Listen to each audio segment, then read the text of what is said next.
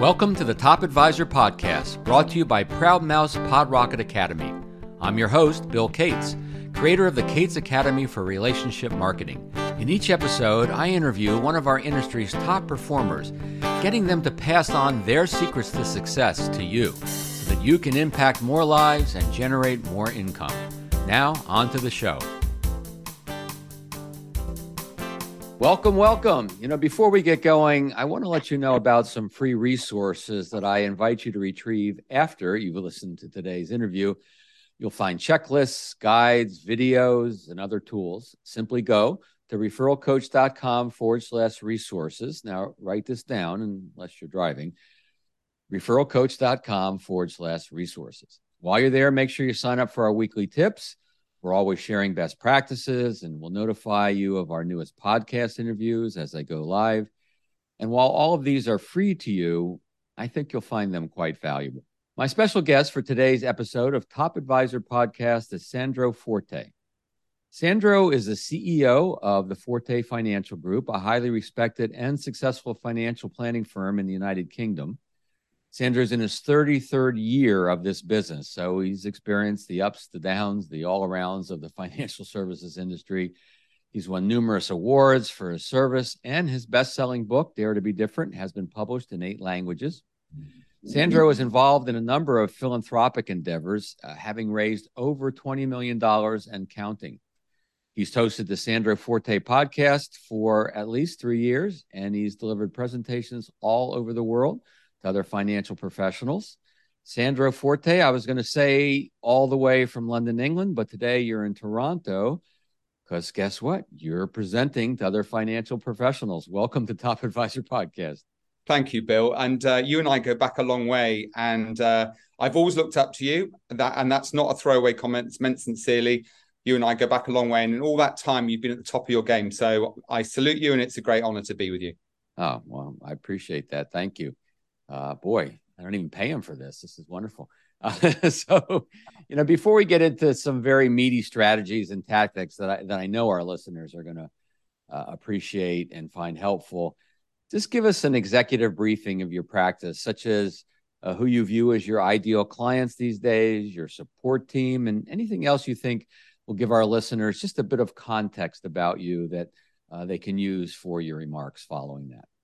Well, thank you. I think the first and most important thing to say, Bill, is the one I'm most proud of, which is I've been in this business for 33 years, as you kindly said, which does make me feel very old, I have to say. And in all that time, we've never had a client advice or service-related complaint, which I'm very proud of, because many advisors around the world can talk of what they stand for, who they are, and what they do for their clients. But ultimately, clients vote with their feet. So that's probably the best place to start. We are a small boutique business. We have 2 partners. That's myself and my long-suffering partner, Mark, who specializes purely in mortgages. I do all the regulated advice work. We have a support team of 7, so we are by no means large, but we do look after an extremely large amount of money. Clientele-wise, that's evolved over the years, Bill, but I would say largely high net worth, ultra high net worth, sports stars, celebrities, business owners, and dare I say a royal family as well. Wow. There's a lot of royal family. I don't know how high up the hierarchy this goes. Well, yeah, pretty high. I mean, pretty high up, huh? We're talking princess level. Well, I guess I don't call you Your Majesty or Your Highness, do I? But maybe for today we should do that. Anyway, good stuff. Now, I know that you're known for helping advisors get in front of more qualified prospects in the most efficient way. That's kind of what I'm known for as well. And we both know that while that's important, that's not the ultimate goal. The ultimate goal is to win them over as a new client, assuming, to bring them across the finish line, assuming that it's a good match, that it's a win-win for everybody. And I know you have some specific thoughts and ideas as to how that's best accomplished. So assuming we have a desirable prospect in front of us, how do we get them to say, yes, let's work together? Well, I think the first thing to say, and this may sound somewhat profound, but it's a very important point to make, Bill, and that is that for centuries, for as long as financial services has been going, I think there has always been this paradigm that a yes means success and a no means failure. So, a sale, and I don't think the word sale is a swear word, by the way, but we've always focused very much on the outcome. Whereas what I've tried to develop over the last 33 years is the process, because I believe if you get the process right, and, there's no greater exponent of the process than you, Bill, in terms of all the good that you bring to advisors around the world, you understand only too well how important it is to have a skill set, to have a process. And if you get that bit right, the outcome takes care of itself. Compensation, commission, fees, whatever you want to call it, I genuinely believe that takes care of itself. On the subject of paradigms, there's a whole bunch of other things that when I started in the business in 89, at the age of 21, young, impressionable guy, though I was, I kind of looked at various different aspects of the business. And I started to question why I was just following like another one of those financial services sheep in terms of some of the things that I was being told. And at a very basic level, I was being told that there were certain words I had to use, like the word appointment. And I did some research on this, and I realized very quickly that if you use the word meeting, you're 17% more likely to get the client to stick with the arrangement you've made rather than cancel, because that's what people do with appointments. And the word referral, which is one very close to your heart, I changed that to personal introduction, because I wanted to do what it said on the tin, which was to have a happy client personally introduce me rather than give me a name and a telephone number. And then there's a bunch of other paradigms, like the excuses we use. We call them reasons, but they're actually excuses. But, a global pandemic means we can't advise clients in the way that we used to. The economic downturn means that we can't have conversations with people about financial stuff and investments in particular. And then there's one other really important one on a more general level. And I liken that and link that to my own personal story, which I know you're familiar with. And that is, my father was a very successful restaurateur. I come from a long line of families that originated in Italy in the hospitality world. And my father back in the 70s was running a very successful business. I was the eldest of 4 children, age 7. My mum was 21 years his junior, stay-at-home mum. And we obviously relied on the income that he brought into the family, all of the trappings of a successful family life. And then my father contracted cancer and passed away 2 years later. Now, what was really significant about that is the paradigm to which I'm alluding here is that people would walk past my father, Leo, in the street, Bill, because metaphorically in their head, they would say, Leo Forte, successful businessman, must already be getting advice, doesn't need the services that we offer. And people have these preconceptions, and preconceptions manifest themselves all over our profession. And I prefer to call it a profession rather than an industry. Mm-hmm. And it is that which leads to apathy. It's that leads to procrastination and those excuses that I've already mentioned. Mm-hmm. So the obvious question is, how do we move away from that? And there are obviously a number of things that I'm sure we'll talk about and a lot more besides. But I suppose 2 really good examples would be one of the things that I do at the first meeting, because I am a great believer that we should all look our clients in the eye to answer your question. And the question or the statement we should be making in our mind's eye is, you need me more than I need you. And historically, it's never been that way. We have automatically, as a result of all these paradigms, adopted this subservient approach where subconsciously there's this communication going on between advisor and prospective client that basically says, I'd love to be your advisor, please say yes. Mm-hmm. And the problem is, the moment that you adopt that positioning, and positioning and process are 2 words you hear me say all the time, the moment you adopt that position, you give control to the client. And that's why they say, I want to think about it, come back in 3 weeks, I'm too busy. But the moment you position things in such a way that you create equality in that relationship, like all good relationships should be based, you change the dynamic of that relationship. And that's a really, really key part. So to give you a specific example, in a first meeting, I start by creating the rules. And I'm not talking about the ice breaking. I'm not talking about the fact finding. I'm just talking about the bit that I need to establish before we go any further.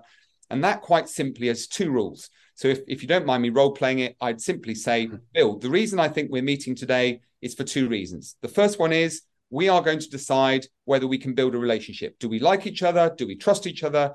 Is there an opportunity to work together in the future? That's number 1. The second one is, can I help you? At the moment, Bill, I don't know whether I can help you or not. What I will be doing, with your permission, is gathering confidential information and then seeing whether or not I can add value to your current situation.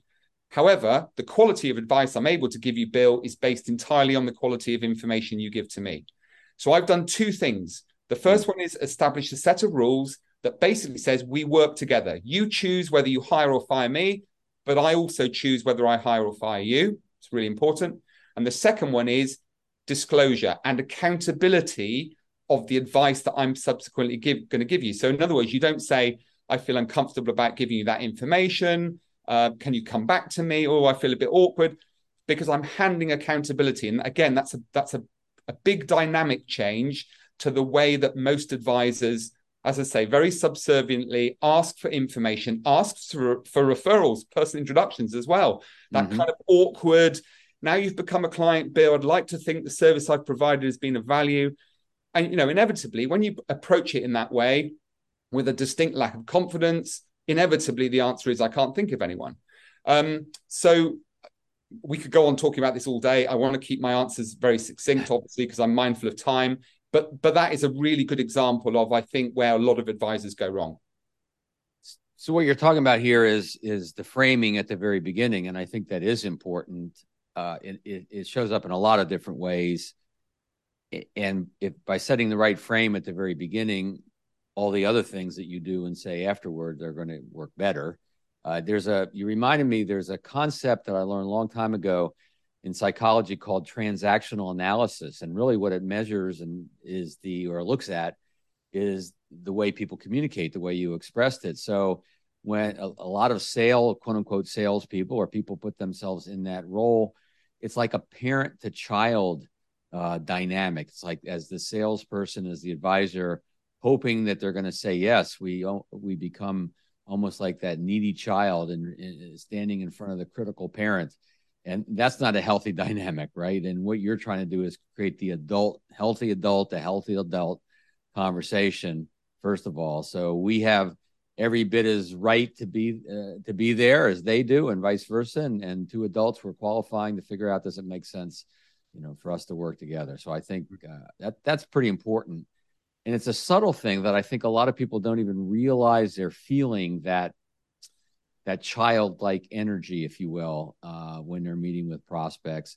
You also, I think, said something that, roundabout way, that words are important. The words that we use, the actual words that we use, not just the concepts, but the words that we deliver to clients are very important. So it sounds like you're pretty careful and thoughtful about choosing the words.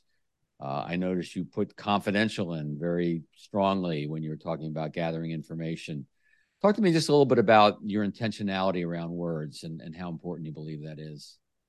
Well, first of all, I'm speaking to one of the greatest wordsmiths I've ever come across on the speaking circuit. So I'm struggling to answer that question, because you're better to do that than me. But I think that to answer your question directly, I studied English, I studied psychology, and one of the things I think that we just leave too much on the table. We don't deep dive enough. We just take what's given to us by managers and trainers, no disrespect intended, and we just absorb this stuff and then regurgitate it. We don't start to look at it. The Japanese car manufacturing theory: take someone else's idea, dismantle it into its component parts, improve all the component parts by 10%, and bolt it all back together again. No speaker, no trainer, no coach can expect to turn up to a conference and convince everyone to tear up their existing business model and start again. But if you can find tiny ways to improve outcomes, and words is a great place to start. There's definitely lots of evidence to support the fact that the words we use, subconsciously and consciously, can be very powerful, can lead to completely different outcomes than if we use the wrong ones.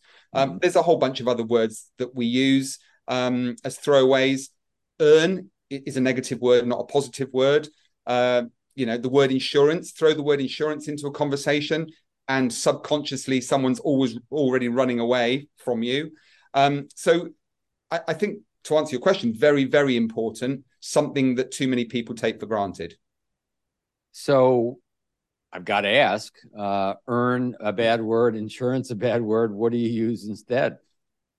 Well, the word earn can be changed to enjoy or make, because if you earn money, you are less likely subconsciously to want to give it away, to pay an insurance premium, for example. The word insurance, protection, is an example, obviously depending on the context. But I think what we're really saying here is it doesn't really matter. There's no right or wrong word in terms of your interpretation. Just don't use the industry words that have been, put in front of us without at least asking yourself, does this work for me? If it doesn't, what's the alternative? If it does, great. But if it doesn't, what's the alternative? Yeah, makes a lot of sense. So in this process of, as it's often said, getting to yes, assuming it's a match, assuming that you want to work with them and you believe you can bring great value to them, objections, resistance, uncertainty on the part of the prospective client comes. So how do you deal with that? I know we're getting very tactical here, and I know that our listeners love the tactical stuff, because sometimes they say to me, Bill, just tell me what to say and I'll say it, So give us a little info around the objections, if you don't mind. Well, there's two things here, Bill. The first one is, what can we do to prevent objections happening in the first place? I've for 33 years, I've heard people say, oh, here's how you close a sale. I don't believe in closing at all. If you do the first bit right, if you get the process right, the outcome, as I said earlier, should take care of itself. But on the subject of objections, to my earlier point about the two rules at that first meeting, I also get the opportunity, because the client, I have a captive audience at this point. I'm saying, here are my rules, Bill. This is how we can hopefully work together, but it's your decision as well as mine. But then I also get the opportunity to throw on the table, deal with the elephant in the room. And that might be my age, my lack of experience. It might be a previous bad experience that the client's had with an advisor. It might be a stated objection of the profession. It might be some bad news in the newspaper. It might be the economy, COVID. It could be 100 things. But that's my opportunity to say, Bill, let's deal with these. And two things happened. One, I dramatically reduce the chances of an objection later in the process, which obviously speeds things up, improves commercial value for both client and advisor.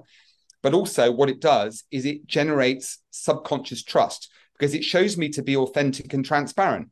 If you wait for the objection, then of course you're always on the back foot, and now the client's in control of the process again.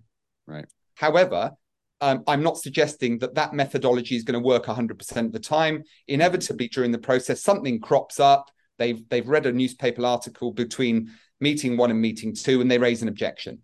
On that basis, if you get an objection, there is to my mind, and I've studied this and I've shared it with 500,000 advisors around the world in 85 countries, and it works in every single case. And to position the objection handling technique, it's a 3-step process. I just want to very briefly mention the difference between left brain and right brain. Right brain, as we know, is the emotional attachment to something. It's the way people think about things, process information, very much driven by emotion. And on the left side of our brain, we focus very much on logic. And just as a little caveat, as a by the by, one thing that advisors fail to realize, Bill, is that in order to make a decision, clients have to be both emotionally and logically attached to something. You can't simply sell the emotion any more than you can just sell the logic. The important thing is to get the balance right between the two. Am I attached to it? Does it make sense? And if the answer to those questions is yes, you have a relationship. The 3-part process is very simple. Well, the first two are simple. The third one takes a bit of practice. Step one is to 100% welcome the objection. That's not agree with it. It's to welcome the objection. And too many advisors over the years I've heard say, when a client, for example, says, oh, I haven't really got any money, they say, well, I've just completed a fact finder and you've got $400 a month of net disposable income. Now, that's challenging the client, but it's also creating conflict. So the one thing to do is to welcome the objection with words like, Bill, I'm so glad you mentioned that, or thank you for being so honest if it's of a more personal nature.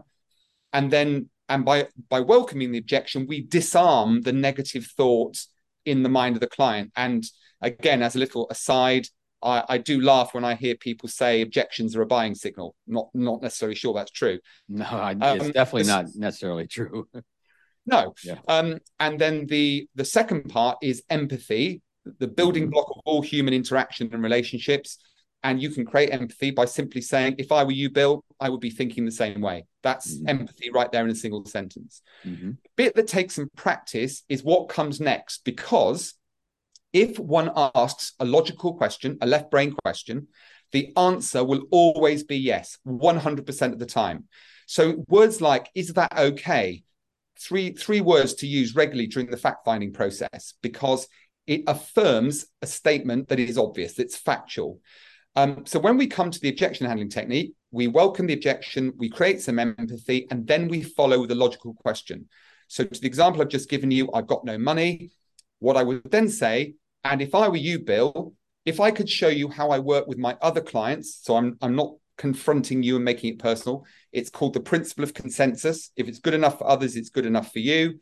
If I can show you how I work with my other clients to create money they didn't have before they met me, would that be of value? And the words of value must always end the sentence, not to you, because then it becomes emotional. So would that be of value? Now, it is impossible to say no to that question. Now, that doesn't mean to say that my technique is going to lead to a client relationship, because there may not be an opportunity to do that for whatever reason. But I am at least getting the client to engage with me to better understand what the problem ultimately is.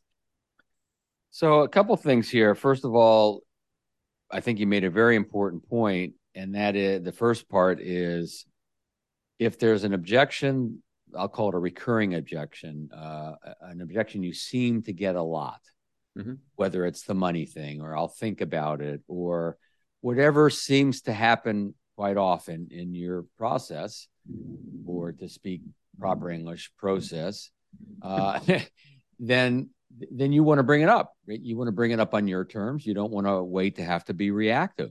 If you get, I think about it a lot, you probably want to say, now, if I were in your shoes right now, I'd probably be thinking, maybe I need to mull this over a little bit, right? Or whatever words you use.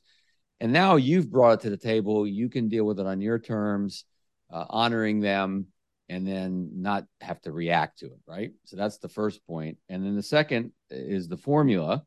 Not unlike the formula I teach. In my formula, it's like acknowledge and explore, and that is to like you said, to honor the objection. It's okay, right? It makes sense. Someone says, I don't like to give referrals. Yeah, I get it. I know some people don't. Then I often say, can you tell me more? That's a phrase that I've found works very well, also with objections. And I'm curious your reaction to that, because if someone says money, think about it, whatever, makes sense. If I were in your shoes, I'd probably be thinking the same thing. Tell me more. Well, what are they going to do? They're going to tell you more, aren't they? And now you're learning a little more about the objection. So if you could react to that a little bit, I'm curious how that fits in your philosophy and things you teach. Yeah, I think just taking one step back to the point you made prior to the second point you made very, very articulately. When I was 21 years of age when I started the business, Bill, and I'll be honest, I look 14. I've always been lucky enough to look a little younger than I actually am. I'm 54 now. But I was 21. I looked 14. Honestly, it was embarrassing. And I knew it was a problem. And I knew that if I didn't deal with it, it was going to be a problem for my prospective client as well. So I dealt with that right from the beginning and said, right, Bill, before we go any further, I know exactly what you're thinking. And you can see, husband and wife look nervously at each other as to what they're thinking. And I say, I know you're thinking, what is this young lad going to tell us we don't already know? Well, the fact of the matter is, I have all the requisite qualifications. And I can offer you, Bill, one thing that very few other financial advisors in the UK can offer you. And I would pause and they'd look nervously at each other. And I would then say, and that's long-term service, Bill. And they would laugh, because I'd say it tongue in cheek. But actually, there was quite a serious undertone, because all good clients who are committed to the financial planning process want longevity. They want to have a 20, 30-year relationship. They don't want their advisor to die before they do. And so that became my USP. I mean, I was going around heralding the fact that I was a young advisor. So what I'm saying here is that sometimes what we see on the outside as being a potential problem on the reverse side of every challenge, there is a solution. You've just got to look for it. Instead of trying to tiptoe your way around the problem, flip it upside down and turn it into your advantage. A bit like the current situation we find ourselves in. We are living in a world where, despite the horrors of a pandemic, and so many of us have lost loved ones or known somebody that has, that's created the greatest opportunity of a lifetime. Why? Because people are more aware of their mortality now than they've ever been before. So the tell me more bit that I've heard you say many times, my biggest challenge as a bit of a chatterbox is silence, is inviting someone to give you more information. Very, very powerful tool to use in any form of communication. Asking open-endedly, without any filter, just give me some more information. Tell me where that information comes from, where that brief conception comes from. Let's deal with it. But the more open and transparent and authentic you are, the better the relationship will subsequently be built. You reminded me of the youthfulness of your appearance, and you're right. You do look young for your age. I know I don't look a day over 95. And there was an advisor I used to work with a long time ago. His name was Bruce, out in San Francisco. And he was one of those types of folks that looked young, always looked young for his age. And so when he first got started in the business at around age 22, 23, obviously he looks very young. He could see a visceral reaction from the folks that met him for the first time. He could literally just kind of see that reaction that, oh, this guy's so young. So he did turn it to his favor around the referral process. He'd say, when you introduce me or when you recommend me to others, let them know I'm young, but I'm really smart. And so that would create laughter, which is always a good thing. And that's what they do. People didn't care if he was young, if he was really smart and really knew, could bring some great value to the conversation. So good stuff. I have two more topics, strategies I'd like to discuss with you. I want to hear your ideas about how you can sustain a successful business over time, which you've done. And related to that, how financial professionals can become more productive and more profitable over that period of time as well. But first, let's take a brief pause to listen to a word from our sponsor, PodRocket Academy, who makes this podcast possible. This podcast is sponsored by Proudmouth, the Influence Accelerators. Proudmouth. If you're like our clients, you want to spend more time educating people and less time selling. That's why we turn Main Street experts like you into trusted mainstream authorities. We help you amplify your influence over a growing audience of magnetically attracted fans who will chase you down instead. Visit proudmouth.com to learn more. Be your own loud.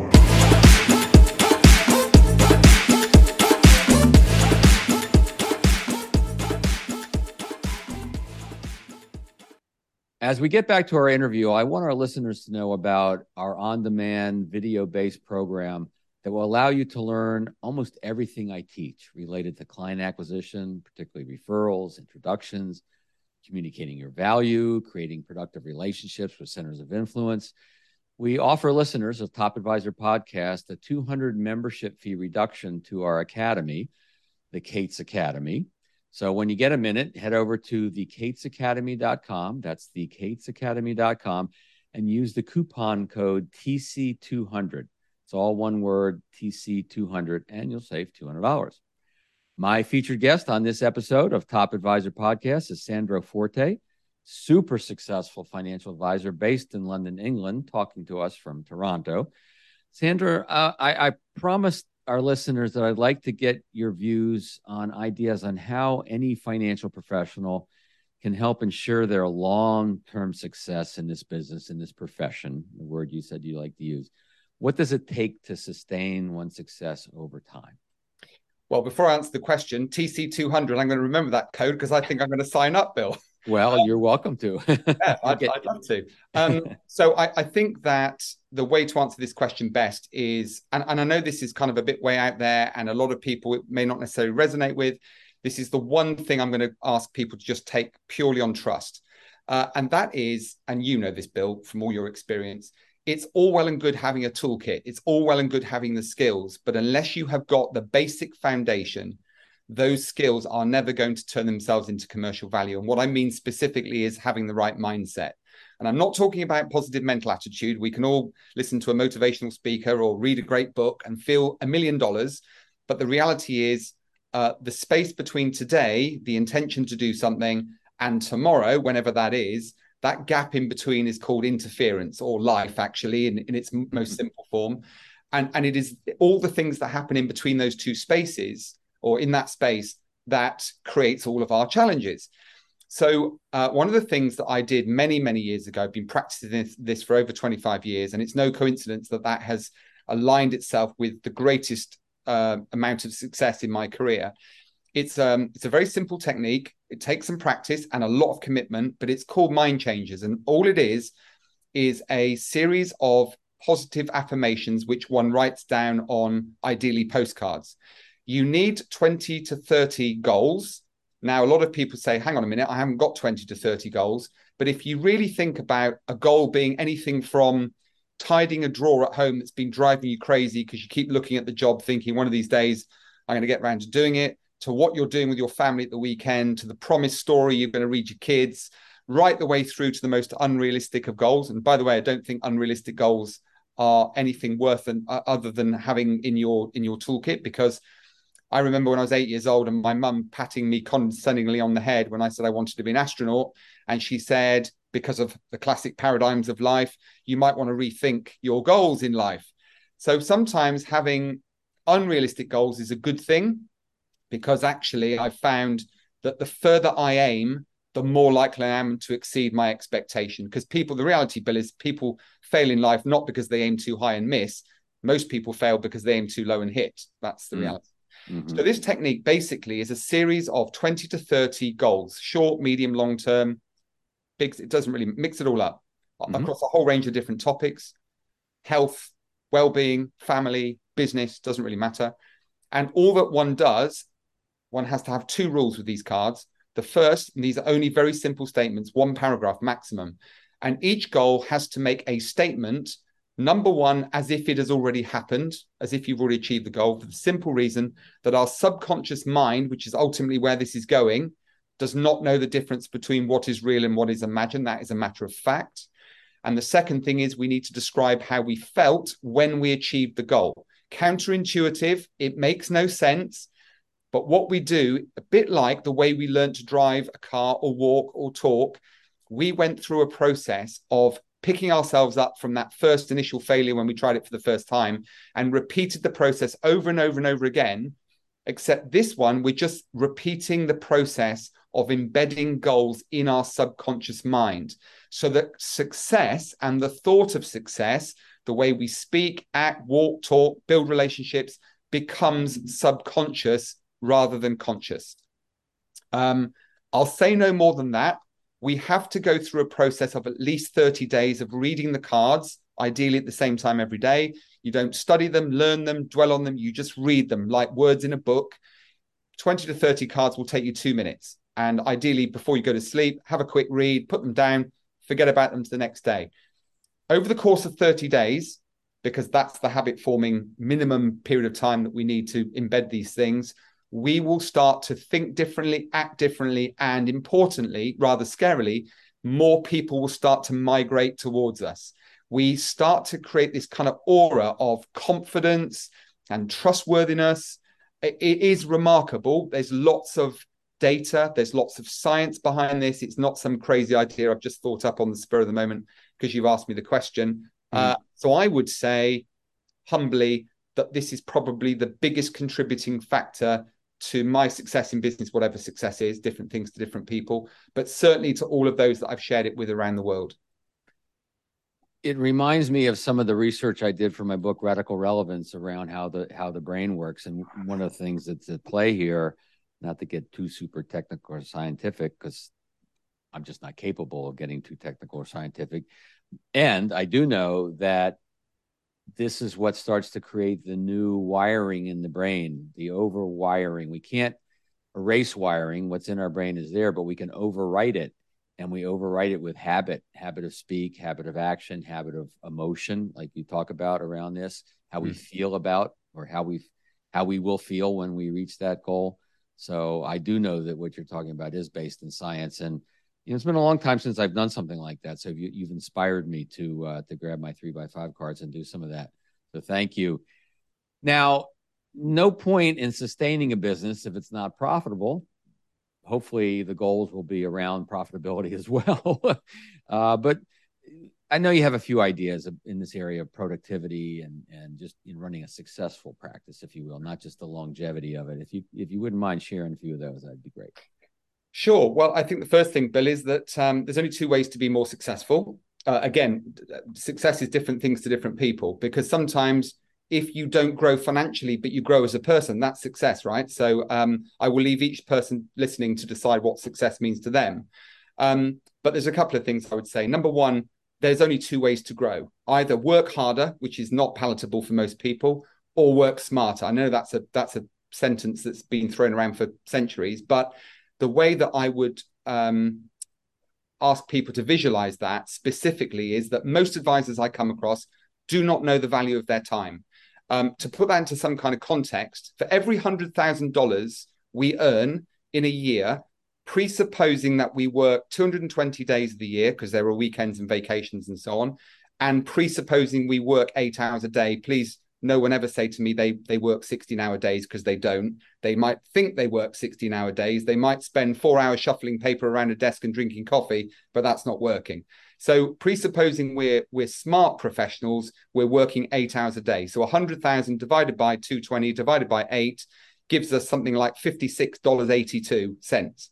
Now, what I'm saying here is that if you are worth $56.82, become consciously aware of how many of those hours and therefore how many dollars we give away. The hour-long meeting with our manager, no disrespect, where 10 minutes is really meaningful, the other 50 minutes is a waste of time. When somebody says, can I borrow you for a minute? And it's, loads and loads of examples, Bill. Mm-hmm. If we can focus on increasing the 5682, becoming more mindful about how we use that time, number one, we end up with a business that we run instead of a business that runs us. And secondly, once, going back to what I said earlier, once you then multiply the $56, if it becomes $586, multiply it by 8, multiply it by 220, you end up with a very big number. So being consciously aware of time and the value of it is really important. And what I then did is I created a color-coded diary system where I enabled myself to see at a glance exactly where I was spending my time. So number one, I would decide when I see my clients. I do not let my clients say, oh, next Friday at 8 p.m., because that's the one time I've got booked with dinner, for example, with my significant other. But we are all guilty of then, putting our personal arrangements to one side to pursue the one great prospect that we've uncovered this year.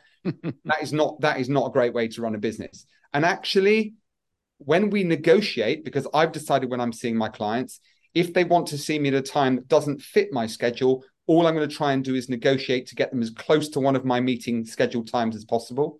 I'm then also putting in strategic time, which is color-coded blue, and then the red time, which is me time. So on time, which is strategic, in time, which is working in the business, seeing clients, and then me time. Importantly, me time goes in first, on time goes second, and in time, surprisingly, goes last. Because if you get the first two bits right, the yellow boxes, the in time takes care of itself. So they would be a couple of really obvious ways, because there are lots of very skilled advisors out there, very successful, been in the business for a long time, still getting that fundamental principle wrong and not understanding that actually, if you reverse engineer the process, you can become more financially successful without working harder. You're talking about profitability in terms of time. And I think it's a great way to think of it. And think about why a lot of people get in this business. Yeah, people want to make good money. Okay, nothing wrong with that. And they want to have flexibility over their schedule. What does money buy? If we do it properly, money buys us choices and money buys us some time, right? If we manage and handle it appropriately.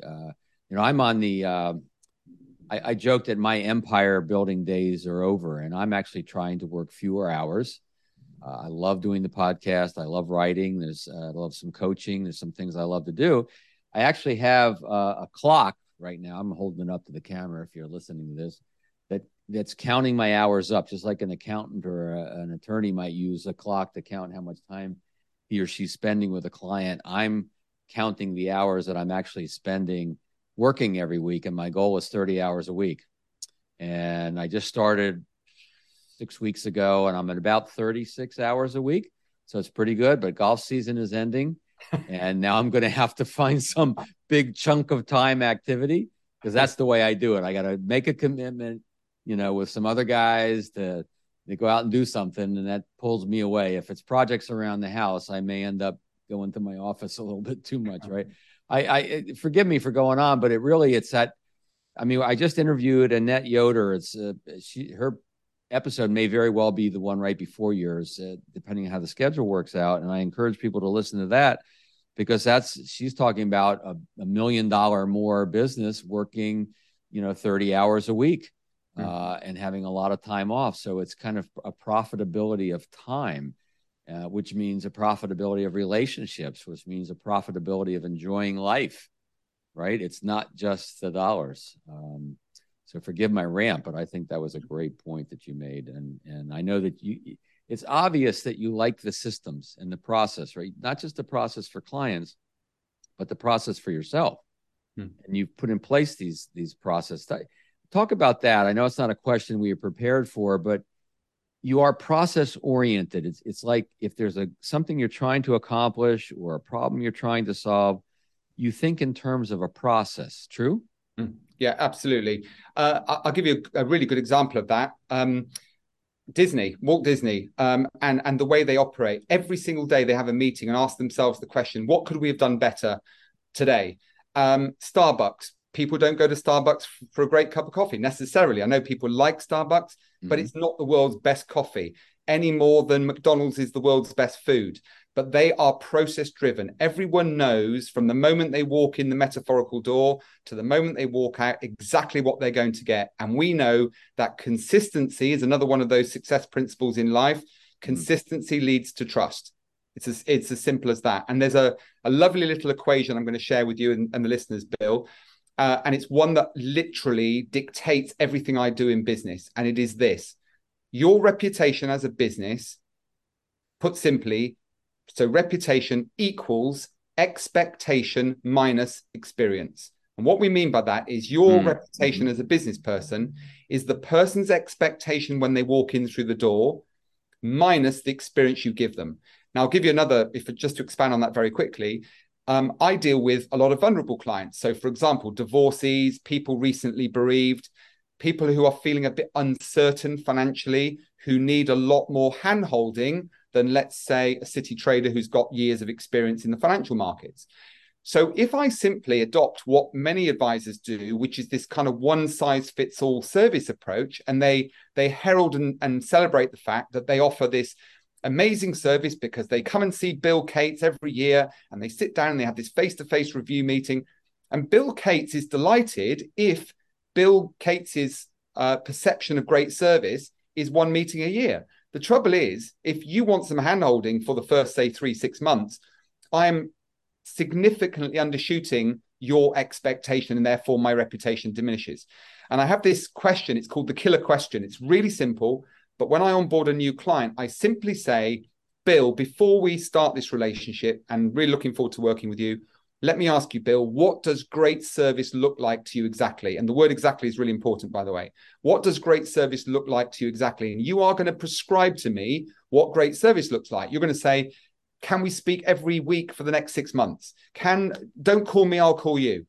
And then as long as I build my service proposition around your expectation, I've got a growing reputation as a business. And going back to what I said right at the beginning, that's the reason why we've done, so well in terms of service standards and recognition from our clients. And of course, no client complaints, which means greater persistency and therefore greater commercial benefit. Yeah. Expectations. Very, very important. Make sure they're expressed and then don't promise to meet an expectation that you're not able to meet.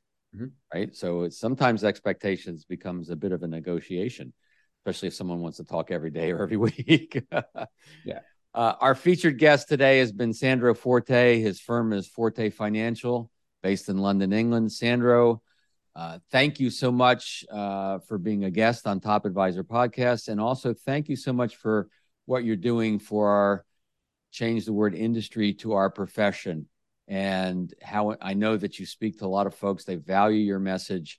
And so between the work you do for your clients and the work you're doing for other financial advisors, you're doing some pretty important work in the world. So thank you for being with us today. Thank you. And keep doing what you're doing as well, Bill. Thank you. I will.